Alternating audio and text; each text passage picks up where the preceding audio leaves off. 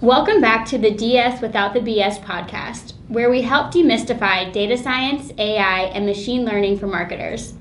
I'm Caroline Allen, content manager here at Distillery, a predictive marketing intelligence company and host of our channel.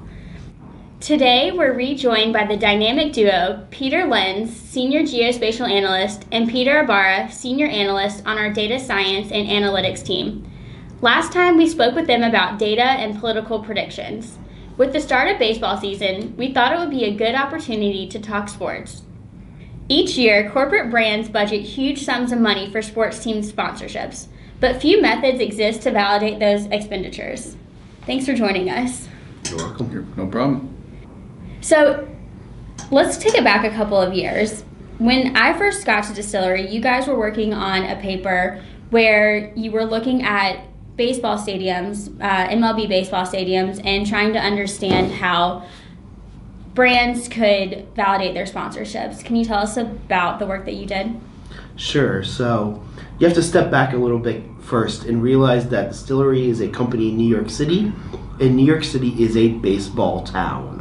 When you walk around the office, you see various bobbleheads sitting around on people's desks and jerseys and shirts for all different sports teams.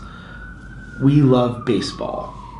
I mean, how could we not? This is New York City. We have the two-time World Series champion Mets and also some other team in the Bronx. I forget the name. I think they're AAA. Yeah, something like Something that. like that. Something like that. And so it's a topic of discussion here, a lot. And the genesis of this project was one of those talks. And literally, Pete and I were wondering, who the heck goes to spring training games? So we were speculating about this and joking about it, and then I think the light bulb went off over both our heads at the same time. Hey, we collect lots of data. We can factually answer this question. So we quickly mapped out a bunch of Grapefruit League, which is one of the spring training league stadiums in our system, and collected just a little bit of data, and it worked. And from there, we very quickly were able to go from understanding who goes to spring training games at a minority of stadiums to we can profile every single MLB team across an entire season using geosignals. Yeah, so as Lenz was talking about, we wanted to kind of figure out what could we do with an entire season's worth of data. And I know we both had conversations like, all right, well, can we figure out a way to just go to the MIT Sloan Sports Analytics Conference? And that's kind of when we discovered that there was the Business of Sports track. And I think as we were going through and looking at some of the initial spring training data, given that we work for advertisers and different brands, that's kind of where the idea came. Can we start to measure the impact that in-stadium sponsorships have on a fan's experience? So if we were to start, understanding from April, May, June, throughout the months, does the Bank of America suites at Yankee Stadium, is it actually starting to impact people's behaviors when they're outside of that experience at the ballpark?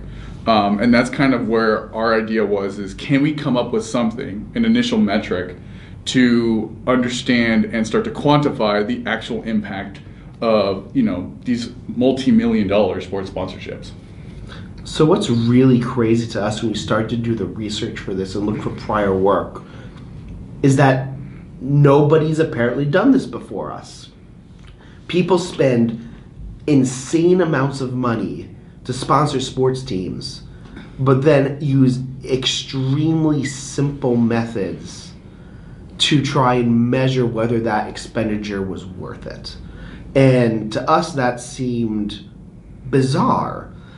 We work in an industry where people worry about tenth of a penny on an ad. And here we have people who are spending tens of millions of dollars on sponsorships and basically never actually looking to see whether that was worth it or not. Yeah, I think most of the time it was, how many people are either in attendance, so ticket sales, and I think the other side, if they're, the dual sponsorship with the broadcast, is how many viewers are actually watching these games. And that's how they're quantifying the impact of their sponsorship. So they're looking at viewers or attendance as a whole. They're not looking at those, like we like to say, those subpopulations of who is of the profiles of people who are actually attending and whether that aligns with their brand or not. It blew our minds how little math there is behind the thinking for these things. So we decided to make it better. So you talked about how brands were not using the best metrics to measure their sponsorships. Take us through the process of how you collected this information, what that data looks like, and the amount of time it took to do that. Yeah, so I mean, as we kind of touched on previously, I think spring training was kind of like our test to get an idea of how we could potentially do something like this for, the 6-month season that goes on, right? And so the first step was, I think, this geographic component of basically geofencing each of the stadiums. And I know, obviously with all 30 stadiums, we went through the first step of actually making sure we had the proper, latitude, longitude, and then drawing a custom geography around each. Because if you're going to a game in Yankee Stadium, for example, you're in a very densely populated area, so you want that geofence to be right around the stadium. You go to some other places, like from my hometown, if I go to Angel Stadium, it's within a gigantic parking lot where people are going to be there early for the games. Well, I don't know how many people, but there's going to be some people there early for the games and do some barbecuing or tailgating and stuff. And that's kind of where we took a little bit more leeway to expand it out to capture some of that audience that we know are there, that are going to be there for the game. So that's kind of like the first test of going through and seeing for each stadium, kind of drawing that custom geography to ensure that the people that we're getting are the ones that are actually going to the games and not all the noise that could be around it. It was a nightmare to draw the geofence for Fenway because it's right in the middle of the city. The second component of this was temporal. So we only wanted to collect people who were at baseball games. Baseball stadiums are used for all sorts of other things when they're not playing games. You could have a flea market. You could have a hockey game going on in what is normally a baseball stadium. We don't want those people. So we had to actually go out and take the baseball schedule and convert it into code that told our system when to turn on and off data collection for these stadiums. We were looking at specific locations at specific times. So we used Distillery's data collection that we use every day in our system. We took these geofences in these times and we collected devices that showed up at stadiums during those times. Now, you might think we got lots and lots of devices per stadium, but that's not true. Compound probability says that all these different things have to happen before we collect a device. You have to be in that stadium, so that limits us to, say, 50,000 people for a game. Those people have to have their phones out. Those phones have to be looking at apps or websites that we are connected to. You have to see an ad that has to come through our bid stream. All these different things have to happen before we can see a device. And so, at a game that lasts several hours and has 50,000 people at it, we were seeing 30 to 40 devices at a time. So, for every game, we were collecting a relatively small amount of data. The great thing about baseball is it's played almost every day. So there were lots and lots of chances to collect data times 30 teams, or technically times 15 because every game has 2 teams at it. And we collected that data and we let it collect for a long time. It took us an entire baseball season to collect data, which also made it very scary at the beginning when we were setting up the experiment. We had to create the geofences in the temporal aspect at the beginning and get it right once, because if we messed up data collection, that's it. It's not like you can get MLB to start the season over for you. If we messed it up, we'd have to wait an entire year for the next baseball season to start over again. So that was fun. Yeah, especially the time where I thought I almost deleted all the data. Yes. He didn't. Spoiler alert, he didn't. Good news was it didn't happen, but man, I was terrified for a good 20 minutes. Oh my gosh. So that was in 2015. It's 2018 now. How has the technology evolved since then? Besides the fact that we have, more data coming into our systems. Well, I think the biggest thing is the evolution of kind of some of the techniques and methodologies that we used for this thing. I mean, at the time, we had been tasked on a few different projects to kind of do like these one-off events, whether it's like Coachella or like maybe like a Raceway was having a big NASCAR event that weekend, and that's kind of what this started from. And I think the biggest change has been the fact that we've been able to turn a lot of these methodologies that we do into actual products that it's not, Lens and I collecting this stuff and doing it manually. It's things that are happening basically every day on, thousands of models. So it took us a year from conceptualizing this idea to writing a report for 30 locations. Every night, our Discover Maps product does around 3.5 million locations across thousands of audiences. This went from a one-off experiment to a product that powers real decision-making at companies all over America every day. Some of our listeners may not know what Discover Maps is. Can you explain that? Certainly. So Discover Maps is part of our Insights portal.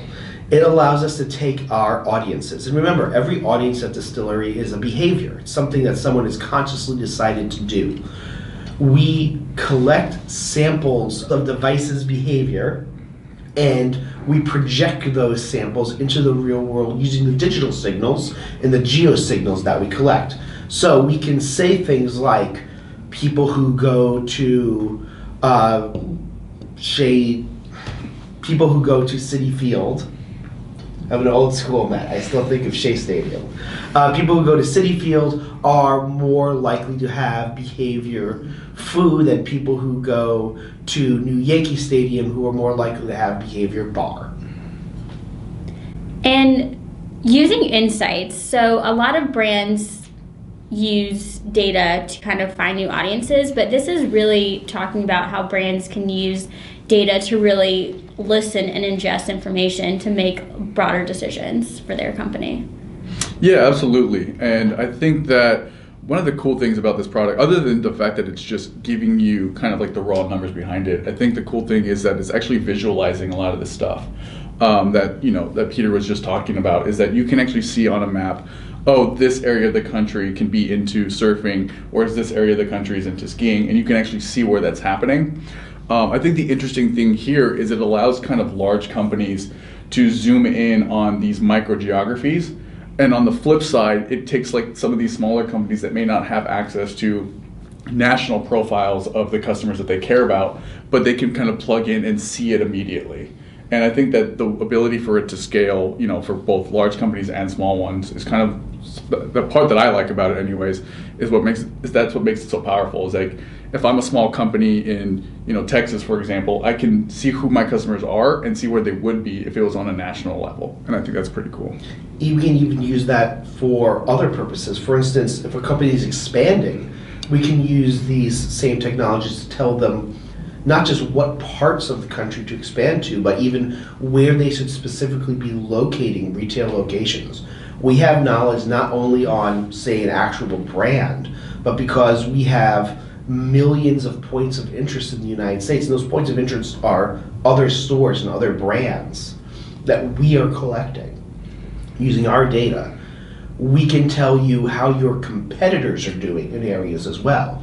So if you are a store that sells yarn, we can understand where the other stores that sell yarn are, and also where the consumers who are purchasing yarn are, and pull that all together to build a model of where you should be locating your physical location, if anywhere. And did you find anything that's, kind of interesting or an out-of-the-box audience when you were looking at the MLB study? Yeah, I mean, I think there's a few of them. I know, a lot of what a team is also trying to do in getting some of these sponsorships is trying to show the validity of their audience to whatever the brand may be. And I think that, one of the ones that when we were doing this is obviously car brands can be a big sponsor of various MLB clubs. And, the obvious one that immediately popped up was Detroit. But then when we were looking at some of these things, I think another one was like Tampa.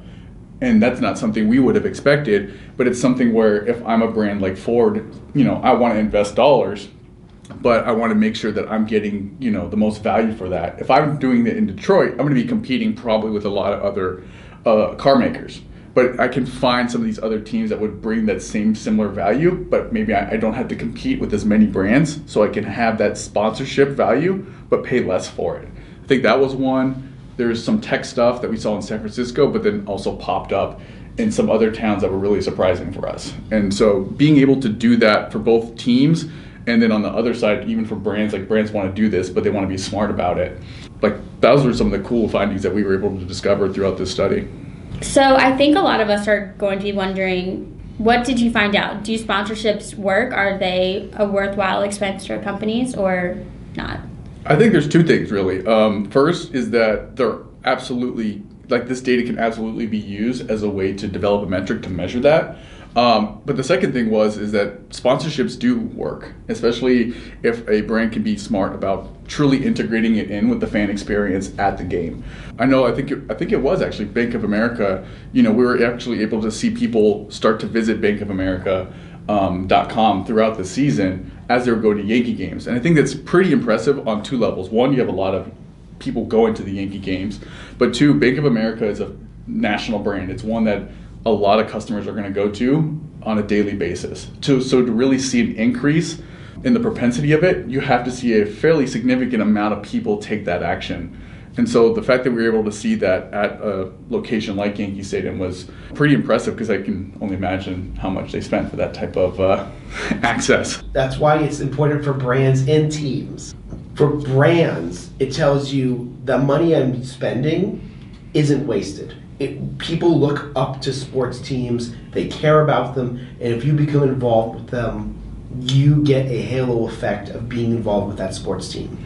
And for the teams, it's valuable because they have to go out and sell those sponsorships, and any number you have that shows that this really works, you can charge for that. It's great for the bottom line of both parties here.